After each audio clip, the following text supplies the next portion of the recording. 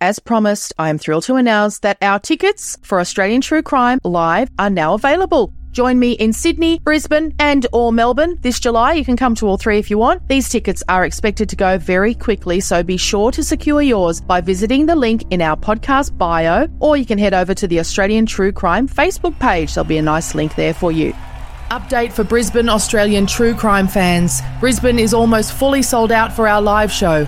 If you've been a listener for any length of time, you'll know how passionate I am about true crime stories from Australia. I'm looking very forward to an incredible evening together with you, sharing these captivating tales. We will have great guests as well, so you know we love a Q&A. If you've ever come along to an Australian True Crime Live gig, you'll know we love a Q&A with our guests. Don't miss out. Book your tickets today, and I'll see you in July for a memorable night out.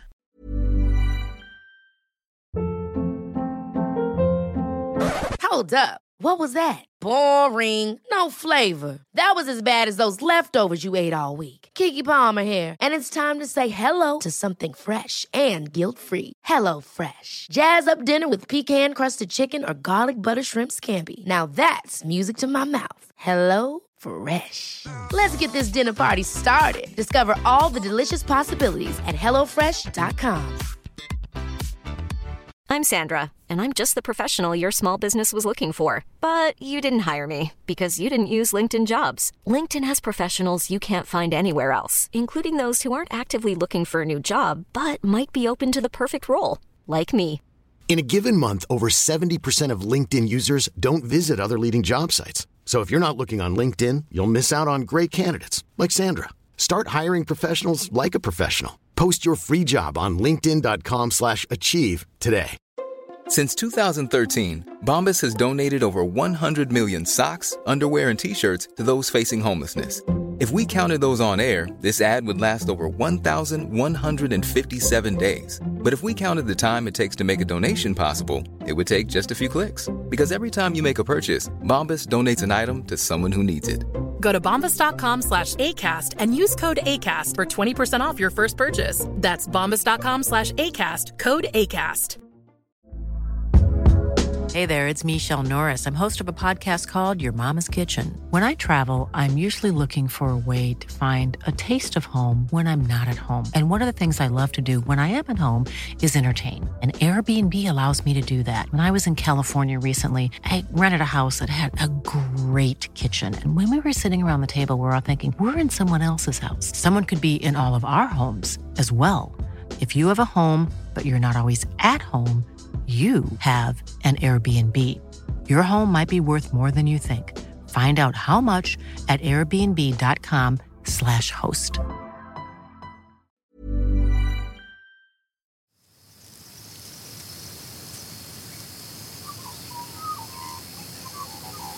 The producers of this podcast recognise the traditional owners of the land on which it's recorded. They pay respect to the Aboriginal elders past, present and those emerging. The following podcast contains content of a graphic, violent nature and is not suitable for children.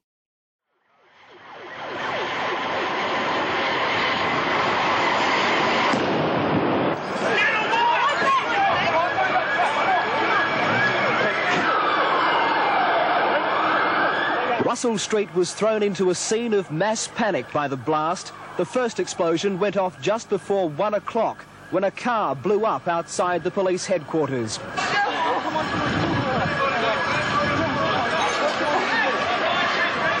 Well, just a few minutes ago, a car bomb exploded outside the police station here in Russell Street. There was the sound of one massive explosion.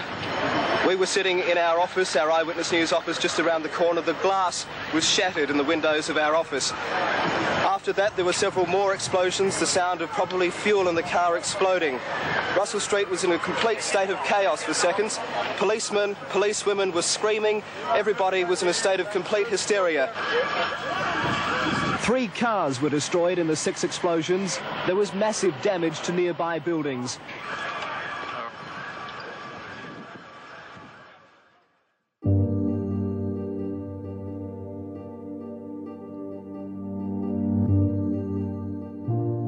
That was the 27th of March 1986. the event that came to be known as the Russell Street bombing, as it was reported that night on Channel 10 Melbourne's Eyewitness News. Regular listeners to Australian True Crime will know it's an event that features in many true crime stories. Our friend and regular guest, former homicide detective Charlie Bazina, narrowly escaped serious injury or worse on that day. You'll hear more about that shortly. This is Australian True Crime with Michelle Laurie and Emily Webb. Come with us as we go beyond the news cycle to find out how people become killers, how people become victims, and what happens next. In episode 99 of Australian True Crime, we spoke to retired Chief Inspector Bob Bailey, who was part of the legendary Victorian Armed Robbery Squad in its heyday and was an eyewitness to the Russell Street bombings. He explains the moments just before the first blast like this.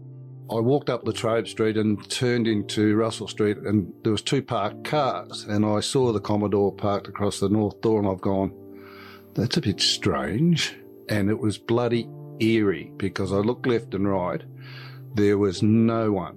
Basically, at that 1 o'clock on a Thursday afternoon, you would have buses, traffic, people walking everywhere. There was nothing apart from one car that was driving north through the intersection of Latrobe Street and Russell Street towards where I was standing in between the parked cars. I'm 12 metres away from the Commodore. And I looked at my watch and I said, I've got an appointment at 1 o'clock, and I'm just about to run across the road, and I thought, no, I'll let this car go through first. And I'm glad I did, because I would have been standing beside the Commodore when it went up. You'll notice we've reissued that episode for you this week in case you'd like to know more about the event, because as you'll hear, it's still pretty triggering for this week's guest, the legendary defence lawyer Bernie Balmer. He's known as Bernie the Attorney in some circles, and make no mistake, the circles Bernie moves in are not for the faint of heart or for bullshit artists. And at no other time is the real integrity behind Bernie's wit and charm more evident than when we broach the topic of the Russell Street bombings. That's coming up soon. But first, he's very famous, some might say infamous, in legal/criminal circles. Emily and I have been chasing this interview for literally years, but you may not know a lot about Bernie Balmer, and there is a lot to know. So let's allow Bernie to lay on a bit of razzle-dazzle for us, because he's a showman. And he loves the courtroom, but thanks to COVID, he hasn't been in a courtroom for 2 years, so he's really missing it, and that is our great fortune. How long have you been practising? Oh, look, after I got kicked out of school... Did ya? Yeah. Apparently you're not allowed belled up Morris Brothers. I was at Assumption at Kilmore. And the irony, because they were allowed to belt up everyone. Yeah, well, he ended up getting 14 years with a 10 minimum for historical sex offending, so I don't know whether I dodged a bullet. But however, yeah, it's been an interesting journey, having never done Year 12. Yeah. I worked in a bank for 12 months and got kicked out of that because I wouldn't cut my hair. And then I got into a tennis team and met a bloke who was a clerk of courts, a fella called Alistair Shine. And I thought, that sounds interesting. So I got into the courts and did their 3-year course in a year, and then walked up to Melbourne Uni, and the sub-dean, who passed away recently, had a beautiful name for a lawyer called Dick Tracy, Richard Tracy. And he took me under his wing, and I've got a bit of a fight background, and I bounced at the Champion in Fitzroy for 2 years, and with that money paid a barrister, Brian Dennis, to tutor me, and I did law part-time in 5 years, and then, worked for Legal Aid for 5 months, and then worked for Cody Dwyer's for 6 months, and went to Griffiths and did the McKay inquest for Gianfranco Tazzoni, who was the fella who organised the guns that we used to kill Douglas and Isabel Wilson, and the conspiracy on Donald McKay. And while I was up there, I thought, oh, bugger this, I'm not good with bosses. So I decided to start my own firm, which I did, I think it was the 1st of June 1984. So I've been blazing away ever since. Now, can I just going to have to ask you to stop down for a second, if you don't mind. Could we discuss the client that you just mentioned, just briefly? Gianfranco Tazzoni. If you don't mind. He became a police informer, and gave evidence at the inquest, and Jimmy Baisley, incidentally, when I was a clerk of courts, I used to go with the visiting magistrate to all of the jails to do what they call complaints and requests of prisoners to make sure they're all right, etc., etc. Darcy Dugan, who was my mentor, the old chief magistrate, whose daughter worked for me for 22 years, he said the only bloke in custody when you do complaints and requests that you ever accept a cup of tea from is Jimmy Baisley. And I said, why? He said, because the others piss in it. Oh, fair income. So you learn things on the way, don't you? Jimmy Baisley, eh? Yeah. Well, that's nice to know about Jimmy Baisley. But he recently passed away, and in the Costigan Royal Commission, Douglas and Isabel Wilson were found in Rye, and their dog was alive. And at the inquest, at the commission, he was asked why he didn't shoot the dog, and he said, "Dogs don't talk." Was this the Mr. Asia Syndicate, Doug and Part Isabel of it, Wilson? Yeah. If we can just go back to Tizzoni for a minute, though, I mean, that's a pretty heckers client for a young bloke to take on. And if we can talk about Mackay, about the community that he came out of, and about the environment, the marijuana, Griffith, about the marijuana plantations that were springing up and around there, and the Calabrian mafia was allegedly involved in setting up a community and an industry there in Griffith. Let's talk about your, I'm going to say, courage in getting involved in that case. How did that feel at the time? Oh, look, you don't think about those things. Do you not? No, you. Because they had a fair sort of, racket in killing blokes who annoyed them. Possibly. But no, you're just doing your job to the best of your skill and ability. I mean, but if your skill and ability weren't up to it, they'd knock you. Well, not necessarily. They probably wanted to have a look at statements on my file, but didn't get to that. No. Were you that confident? What sort of bloke were you as a young new lawyer? I discovered. Oh, it's probably a bit wild, but I discovered during that hearing that the coppers were bent, New South Wales coppers. So well, they might knock you too. I mean, well, that's why I booked a room in Griffiths and flew to Sydney every night and stayed in Sydney. Gosh. So you need some street smarts. Yeah, you do. But also you need a bit of sort of, you need to love the excitement. You need to be the sort of guy who's loving it a bit. Just don't wear Target T-shirts. Yep, okay. So you just got to hedge your bets, watch what you say, don't mislead courts. Then you develop a reputation, and your clients, by and large, come to you because they want you to help them. Some of them become a bit of an enemy, and it's usually because of mental health or drugs. So this, over the journey, there's been a couple have been a bit of a bother, but you work them out.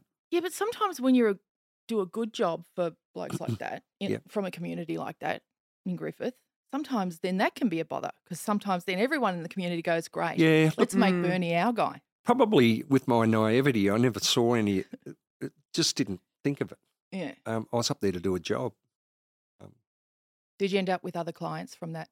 No, look, I came back to the firm that I was working with, Cody Dwyer, and left them and started my own show.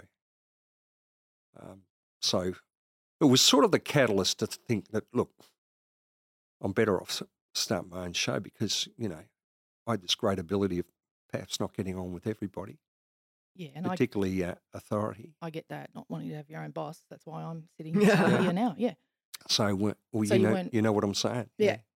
So you weren't made any offers you couldn't refuse? No, in fact, when I left the public service, I had $5,000 superannuation, a wife and 3 kids then, later 4, and you're starting your own show. And I can remember in the first month I earned $157. And I'm thinking, shit,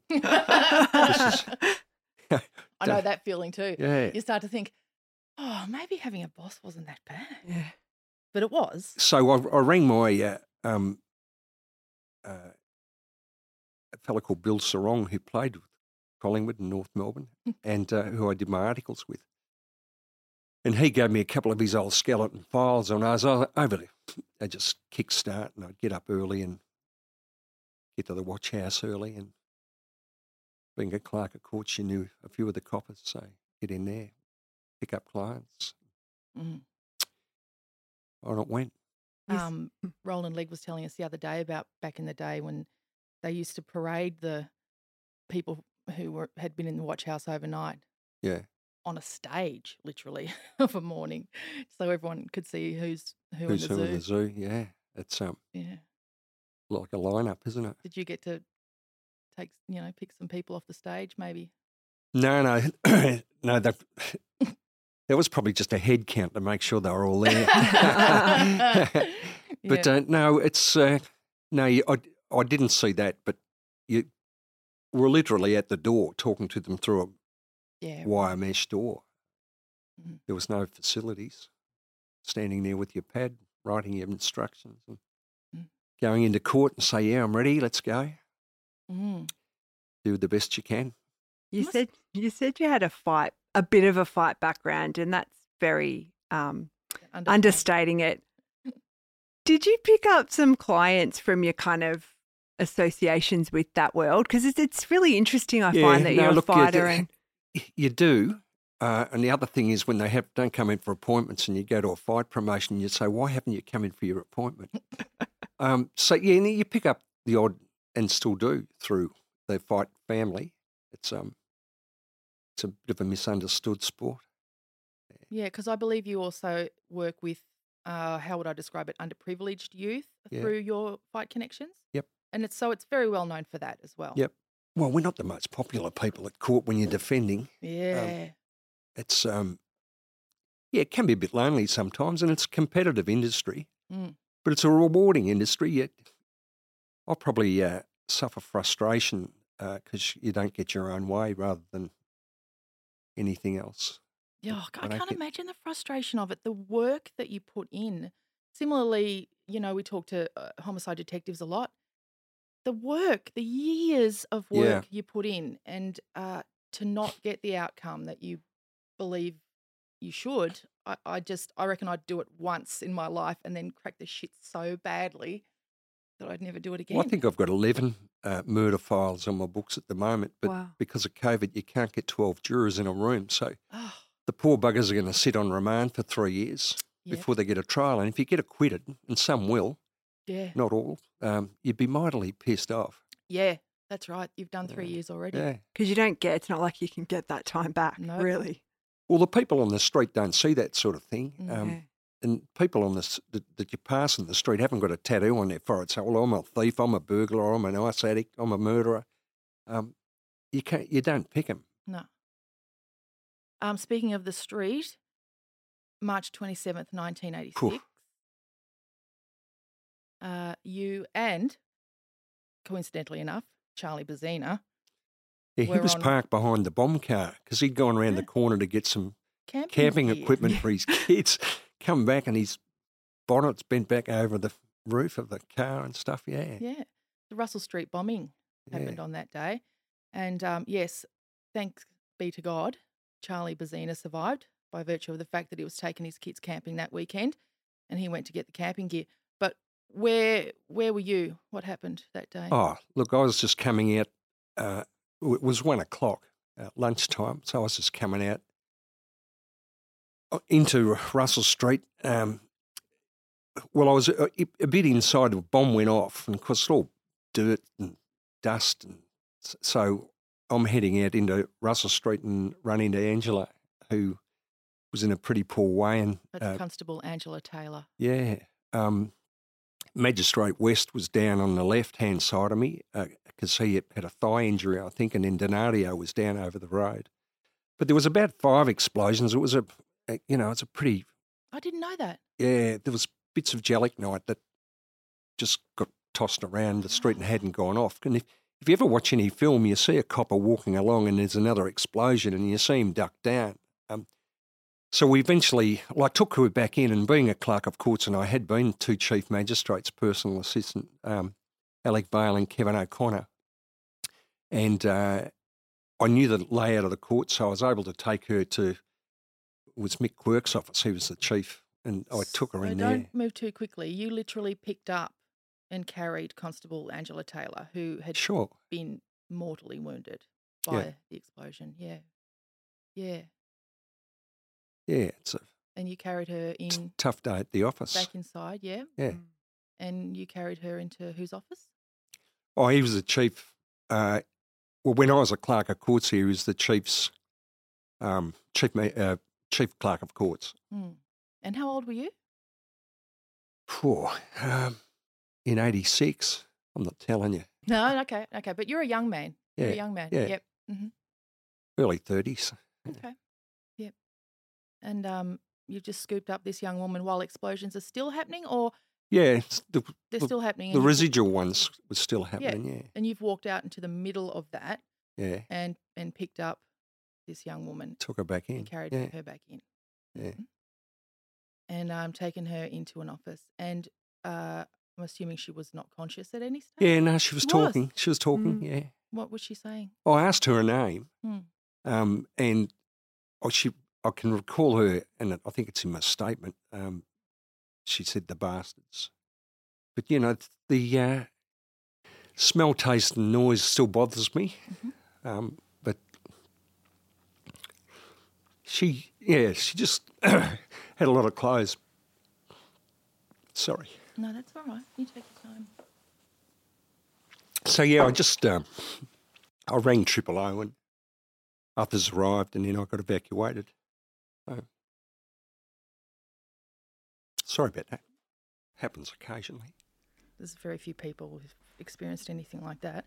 I mean, that's literally, police, soldiers, paramedics are the only people. Oh, some have seen a hell of a lot worse. No, that wasn't my point at all. I was saying that that's the ilk of human generally who has seen anything like that.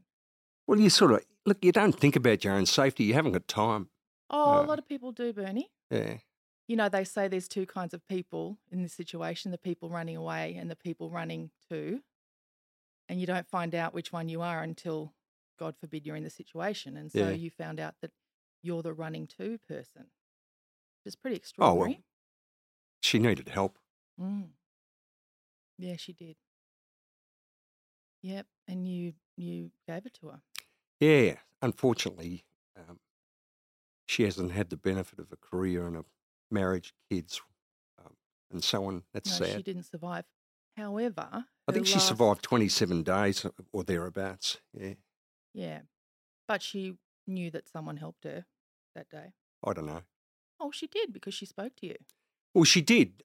She was answering questions. I wanted to know who she was because the uniform was blown off.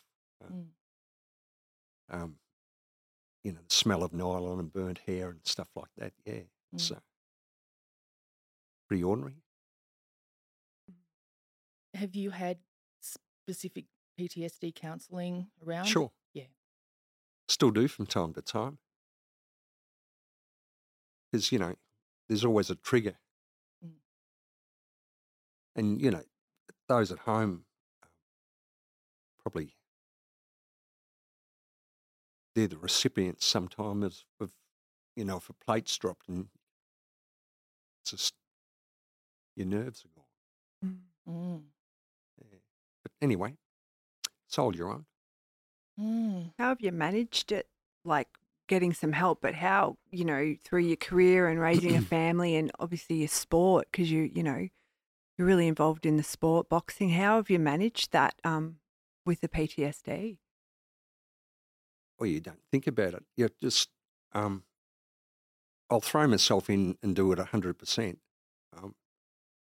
But you just, you do. I'm not going to curl up in a fetal position in the corner and Tony McHugh, the psychologist, he's a bit of an expert in post-traumatic. does a lot of the coppers to soldiers and stuff like that. So I was put onto him, and he was very helpful. Mm. Yeah, because we've learned that you need that specific PTSD specialist, don't you? Yeah. Yeah. It's very Oh, important. yeah. You can't just, you need a plan and stuff. So, yeah. Mm. But I'm not a total wreck. You certainly are not, No sir. way. I mean, that's a long time ago now. 86, yeah. And look, sadly, every 10 years anniversary, Yeah. and I didn't talk about it for 10 years. And Ian Johnson, then Channel 9, talked me into doing a 10-year doco. Ah. That's when I got a bit sooky lala about it. Because I'd bottled it pretty well. Just like my dad, who'd fought overseas for 3 years in the Middle East, they were taught to come back and not talk about it, Yep. which is probably dumb in many ways. There's a lot of soldiers shipwrecks out there, or police shipwrecks out there. Yeah, well, a lot of them came home and became alcoholics, didn't they? From World War Yeah. II and from Vietnam, very common. Well, do you know the worst thing about being an alcoholic? What? You're always thirsty. Yeah. Yeah. My mum's Known a grandpa few. was came back from World War One and never spoke about it. Had a bullet in a jar from where he was shot at I think it was Gallipoli, and just never spoke about it. Yeah, Dad ever. was the same. I eventually coaxed him into marching on Anzac Day. Oh, really? We were from Broadford, yeah. So the last, say, 9 years of his life, he went to his reunion, and I organised his battalion to, after the march, meet at the Emerald Hotel in South Melbourne. Yeah. Lewis family are very generous in that way. So, yeah, it's good fun. Gosh, family's very, very important to you, isn't it? Sure. Yeah. You've got a lovely big family, like you yourself, lots of kids, lots of grandkids. That's great. I'm envious, very envious. Yeah, it's it's no fun swimming by yourself. It sure isn't. How would you like to look 5 years younger? In a clinical study, people that had volume added with Juvederm Voluma XC in the cheeks perceived themselves as looking 5 years younger at 6 months after treatment. Look younger, feel like you. Add volume for lift and contour in the cheeks with Juvederm Voluma XC. Reverse signs of aging by adding volume to smooth laugh lines with Juvederm Volure XC. For important safety information and to find a licensed specialist, visit Juvederm.com. That's JUVEDERM.com. Not for people with severe allergic reactions, allergies to lidocaine, or the proteins used in Juvederm. Common side effects include injection site redness, swelling, pain, tenderness, firmness, lumps, bumps, bruising, discoloration, or itching. There's a risk of unintentional injection into a blood vessel, which can cause vision abnormalities, blindness, stroke, temporary scabs, or scarring. Talk to a licensed specialist to find out if it's right for you. Ever catch yourself eating the same flavorless dinner 3 days in a row? Dreaming of something better? Well, HelloFresh is your guilt-free dream come true, baby. It's me, Keke Palmer. Let's wake up those taste buds with hot, juicy pecan-crusted chicken or garlic butter shrimp scampi. Hello Fresh. Stop dreaming of all the delicious possibilities and dig in at HelloFresh.com. Let's get this dinner party started. Hiring for your small business? If you're not looking for professionals on LinkedIn, you're looking in the wrong place. That's like looking for your car keys in a fish tank. LinkedIn helps you hire professionals you can't find anywhere else, even those who aren't actively searching for a new job but might be open to the perfect role. In a given month, over 70% of LinkedIn users don't even visit other leading job sites. So start looking in the right place. With LinkedIn, you can hire professionals like a professional. Post your free job on linkedin.com/achieve today.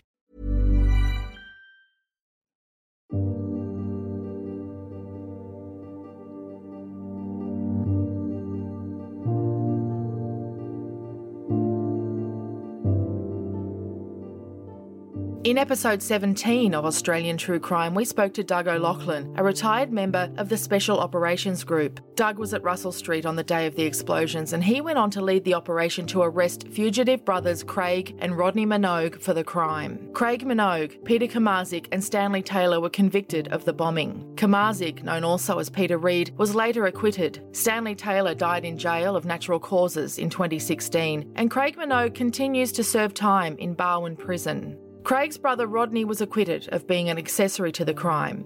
But in 2020, he was sentenced to a jail term of 3 years and 6 months in Albury District Court after pleading guilty to a series of home invasions and burglaries. That court heard that Rodney Minogue was deeply affected upon hearing in 2019 that his brother Craig and Peter Kamazik would stand trial for the alleged abduction and rape of 2 women in the 1980s. One of those attacks was alleged to have happened the day before the bombing of Russell Street Police Headquarters.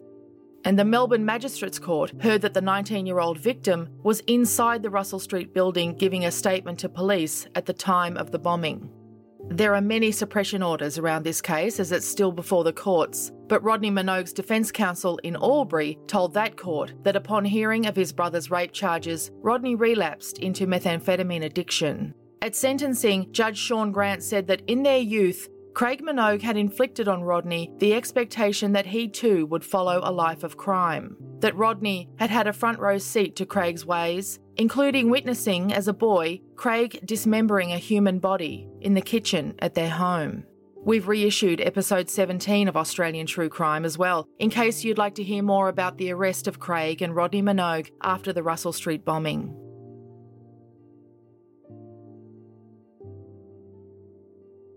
What about those cases that you've worked on that have got a lot of media coverage? Gee, where do you start? I know, that's what I'm saying. You're one of these guys. Your career is so huge. It's like we don't even know where to start with you. Oh, look, that's the things, some things that really impact you. Like I represented a lady who got charged with attempted murder of her father. And, injured him badly when he was in bed. She got locked up, got her out on bail. I was driving, and she lived near where I lived at the time. I was driving her home, and I said, your father's rooting you, isn't he? Yep. Mm-hmm. I think it got written up a New Idea or Women's Day or something like that, the story. Anyway, moving along, we're able to resolve the case to a recklessly caused serious injury. Father survived.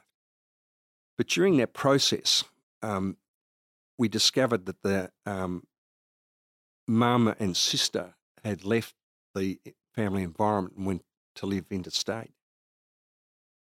And Duncan Allen, who's now a county court judge, he was the barrister appearing. And after we came out of court, I saw the mum and the sister walking up William Street.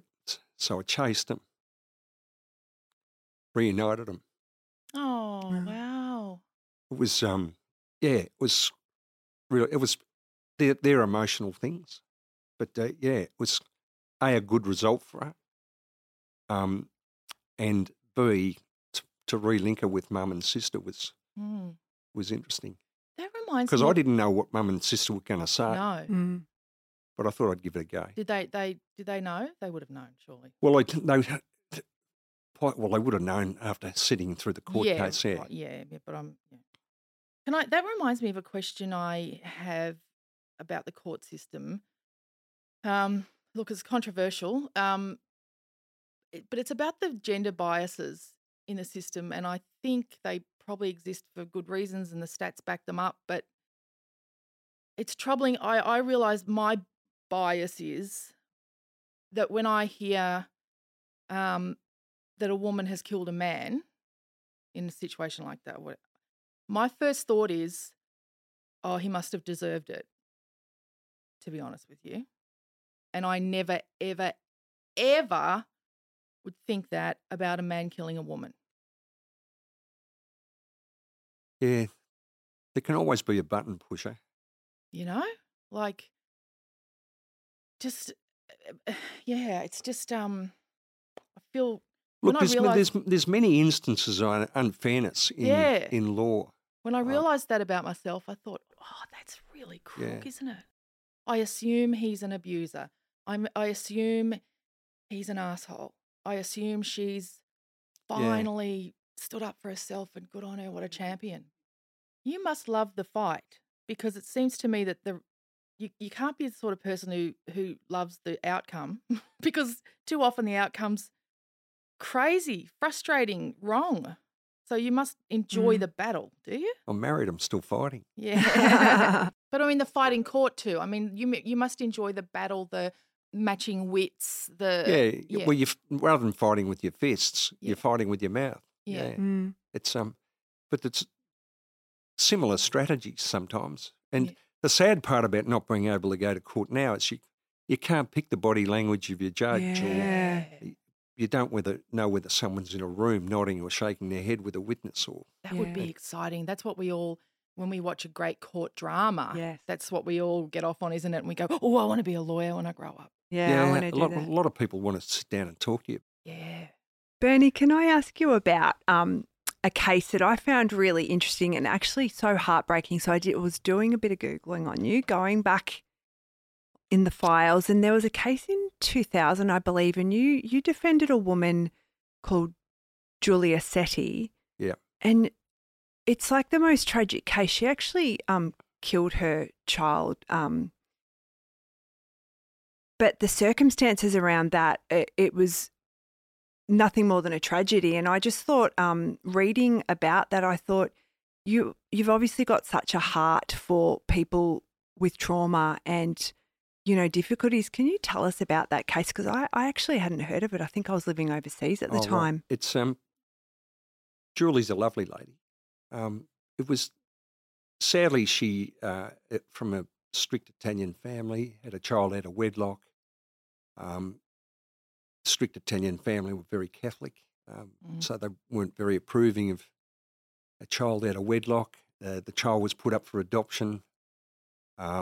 The prospective adoptive parents tried to integrate Julie into the family cocoon, and Julie was suffering issues. And in the end, because of disagreements with authority, adoption agencies,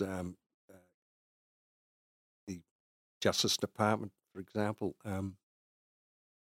she flipped, and unfortunately the kid passed away because of her actions and was taken to New South Wales, and that's why the case was in Sydney, because there was no jurisdiction in Victoria. Just over the border, wasn't it, where it happened? Yeah. So fortunately we were able to present her and point out all these issues, and we had a very good judge with lots of empathy who saw the issues and gave her an opportunity to stay in the community, and she got some help, and hope she's living a happy life now. I think it's that feeling that the system is set up to benefit the offender, because really what that comes back to is the lack of support for victims' families. Yeah. Yeah, I think that's getting better though. Yeah. I think you're right. I think, from what we've observed, Yeah. but if it's your first time in the system, which for most victims' families it is, they're shocked.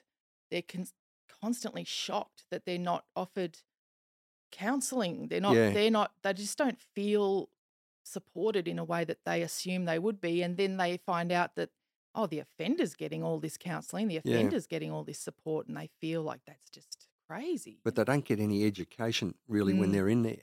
They meet like-minded people and they come out with better skills, and the lack of education in the system is, to my liking, bad. I heard you say that really, if you're doing any more than 5 years, it's like you lose your life. Yeah. And can you talk a bit more about that? Because I was like, wow, that's really interesting. Yeah, the experience that I had of people who've done a really long sentence, they don't ever readjust. I mean, they come out.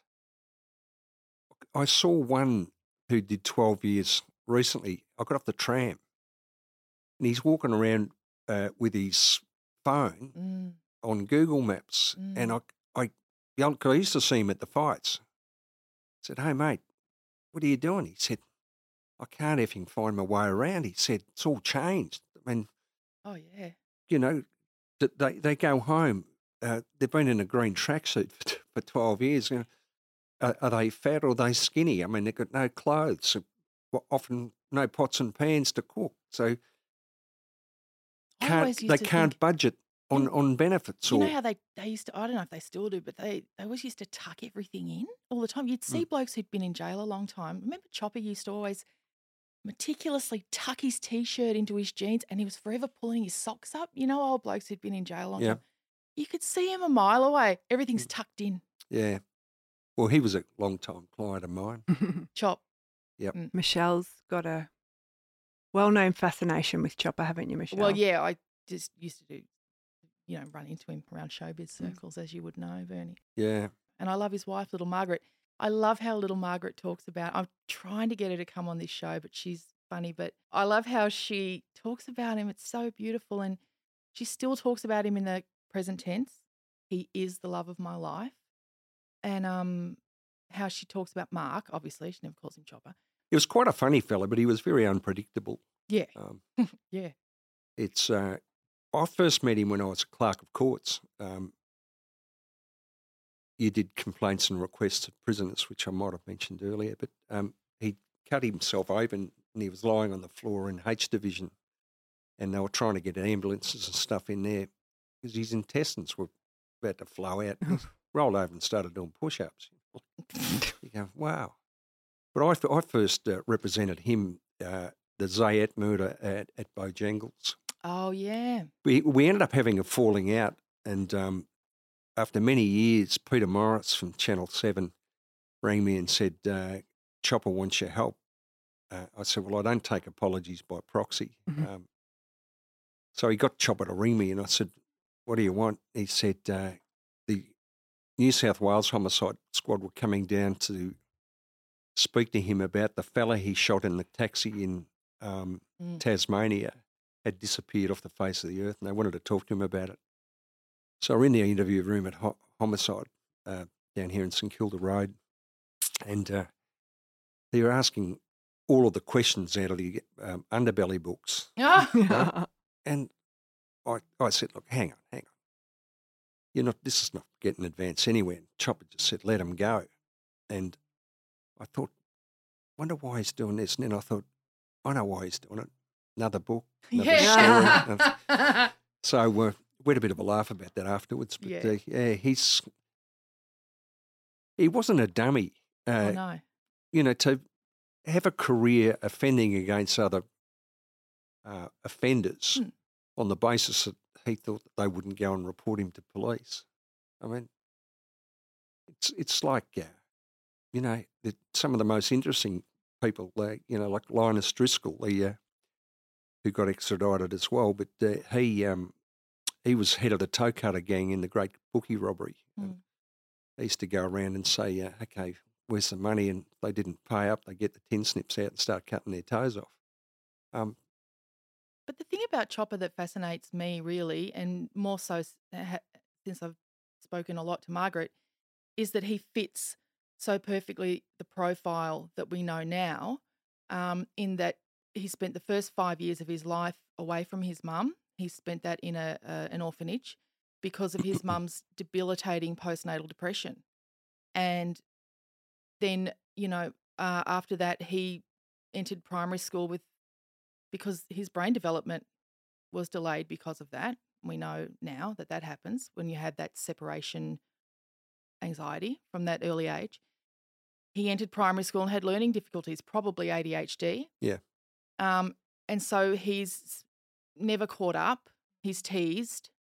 The name Chopper was actually a nickname that came from teasing, and he agreed to kind of adopt it in a way to try and fit in, which is heartbreaking to me. And the older he got, the more behind he got at school. It's textbook. It's classic. He went to a boys' home. He went to Turana Boys' Home and other boys' homes. I think he was in Gosford at some stage, boys' home, which is a notorious boys' home for physical abuse and sexual abuse. And statistically, I think it's something like, 48% of boys who've followed that trajectory, even today, end up as adults in prison. Yeah. So as much as Chopper Read, in inverted commas, is a subject of whatever, And the peer group didn't help. That's what I mean. I mean, but that today is... It's interesting that you started off talking about the 5 years. Of course. I mean, to me, that's a story that we never talk about with Chopper because we're so immersed in the kind of comic character that he created very cleverly. But it's a tragedy. There's such rigid control when you're in jail. You're locked up at 3, you get up at 6, breakfast. For so many people, it's routine. The first time in their lives they've had that structure. Yeah. But when they come out and they haven't got that structure, they get a little bit confused about what they're supposed to do at certain times. That's quite common, isn't it, in your profession, drugs and alcohol? Surely there's... Predominantly alcohol. Yeah. Yeah. I was so dumb. I always thought snorting cocaine was a heavyweight boxer. Self-medicating is obviously pretty rife because it's a stressful industry. Yeah. And, and there's PTSD with or without being involved in a major bombing like you have been. I mean, just the material that you're required to view and analyse every day. Murder photos, yeah. Yeah. I'm not surprised that self-medication is rife. Doctor told me to keep my fluids up. Do you think the family court, which is a shit show, do you think it contributes to violence in our culture? Oh, I wouldn't just isolate family court. It just gets back to the facilities that DHS have. Yeah. They just haven't got enough people, enough money, And they enough keep courses defunding to and it's all Band-Aid stuff. Their caseloads are too huge, and people then start to fall through the cracks. And then some families don't want people visiting them and saying, look, you've got to have supervised visits with your kids and stuff like that, and they object to it. They think they're up to scratch.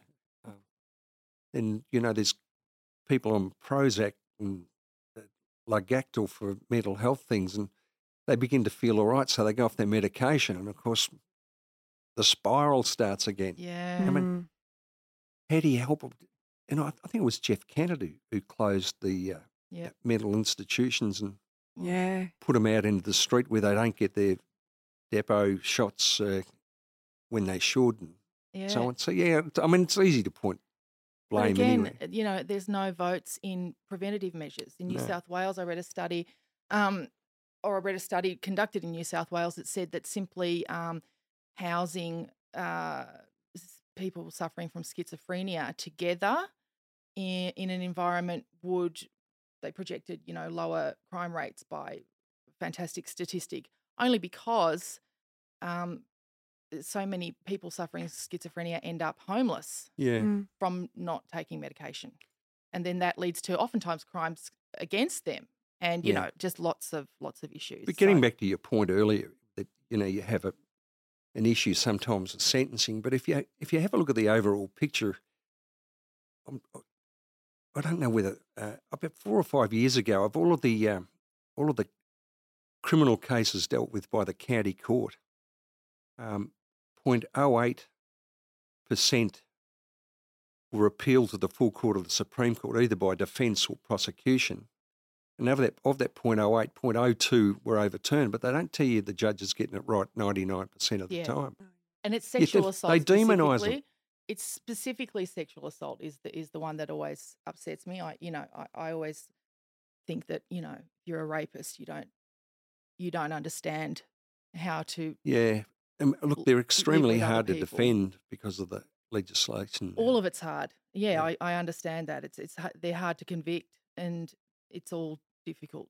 But that's the one that upsets me specifically. And you see, even if they're convicted 6 years over and over and over again for raping people, so that's just a a pet peeve of mine. How many years do you think they should get? The rest of their fucking life because they don't understand. That's what I think. But you can't lock someone up for the rest of their life. You can. You actually can. In very, very, very, very small number of cases. Because why should you let them out? Or will we nominate one of your daughters as the person they get when they get out? Because they get one of us. Yeah, I don't think they'd get to trial. But this is my point. You got someone like Peter Dupas or someone like that that's saying to him, after enough times, this is a man who rapes someone every time he gets out from the age of 15.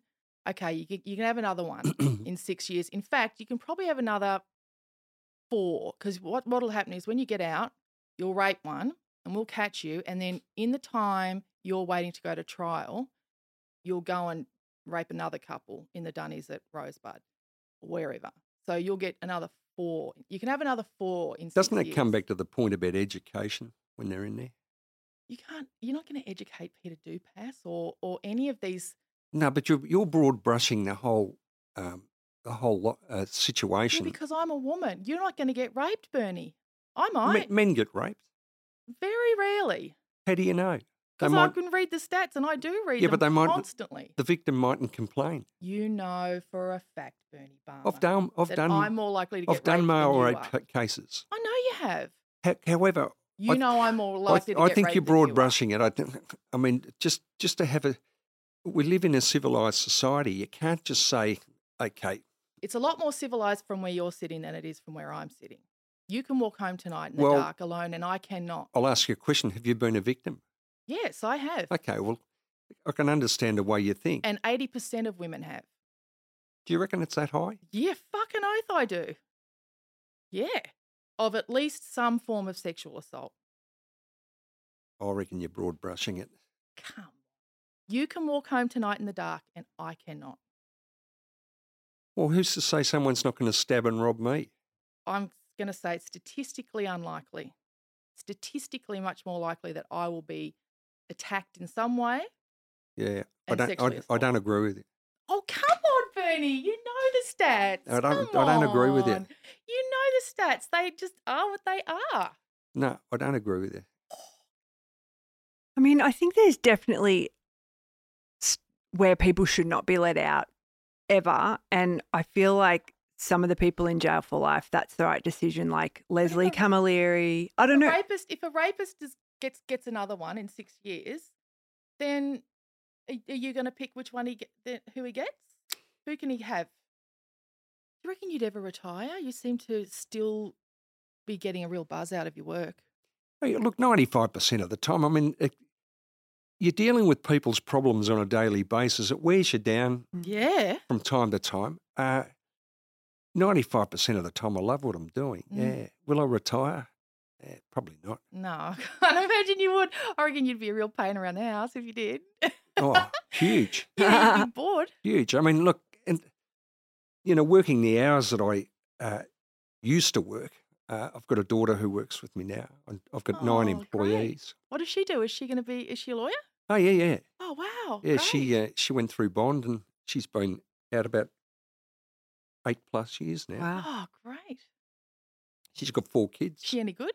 Yeah, super. Yeah. But no, she's got 4 kids. Her husband's a barrister. All in criminal law. All my kids work for me over the years on reception, part-time and so on. So they've got a good feel for what Dad does. One of them got a bit scared during the gangland killings for my safety. But who did you rep? Mick Gatto? I started to represent Mick, but that I didn't go on with it in the end. Mm-hmm. But no, I had 2 others that I had to give away because one of them turned police evidence. Yeah, so it was sort of good to get out of it, really. I was thinking I'd want to work for your factory. I was listening to you and I thought, maybe it's not too late for me to do a law degree. Maybe I could do like articles with Bernie when I'm like 50 or I'm 45 when I'm like 50 or 51. Am I too old? Yeah, you are one of those people who makes you want to. Yeah, I was like, cool. I graduated with a fellow who was 72. There's hope. I loved Cedric because he used to come up to the uni and he'd bring his tea bag and he'd have his bickies. When he went up to get the hot water, I used to eat his bickies. Poor Cedric. Oh, my God. But he had two sons who were barristers. And he did, I think it was commerce at Melbourne University back in the 50s. And then he ran Philips Radio, then retired. Then he got sick of his kids pulling rank saying, look, I've got a law degree, what would you know? Yeah. So he went and did law. It's pretty impressive. It is. You can do that stuff though now, can't And the great you? thing was that at the graduation ceremony, being Zahara Z, you don't clap until the last person gets their conferred with their degree. And of course, he got it. There's Cedric. Yeah. When you go back into the court, I'm going to come and watch you. We've got to get you back again, please. Yeah. I knew this would happen. We've wanted to talk to you for ages. Yeah, I really want to come and watch you perform. Thank you to Bernie Barmer. His legal firm, by the way, is Barmer and Associates, and I highly recommend if ever you're in need of defence counsel. Thanks to the following patrons: Dylan Vandenbos, Marla Kavanagh, Rebecca Adams, Andrew Turner, Rachel Hoare, and Sally Dowd. Thank you for downloading this episode of Australian True Crime. We'll be back next week.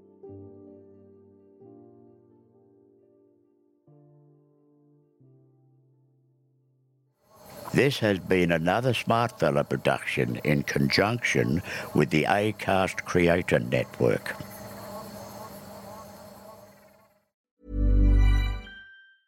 Ever catch yourself eating the same flavorless dinner 3 days in a row?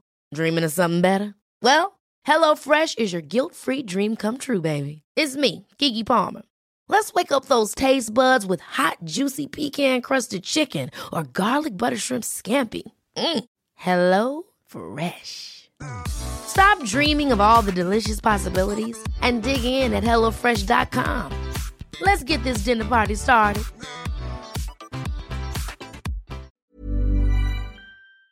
As promised, I am thrilled to announce that our tickets for Australian True Crime Live are now available. Join me in Sydney, Brisbane and or Melbourne this July. You can come to all three if you want. These tickets are expected to go very quickly, so be sure to secure yours by visiting the link in our podcast bio, or you can head over to the Australian True Crime Facebook page. There'll be a nice link there for you. Update for Brisbane Australian True Crime fans. Brisbane is almost fully sold out for our live show. If you've been a listener for any length of time, you'll know how passionate I am about true crime stories from Australia. I'm looking very forward to an incredible evening together with you, sharing these captivating tales. We will have great guests as well, so we love a Q&A. If you've ever come along to an Australian True Crime Live gig, you'll know we love a Q&A with our guests. Don't miss out. Book your tickets today, and I'll see you in July for a memorable night out.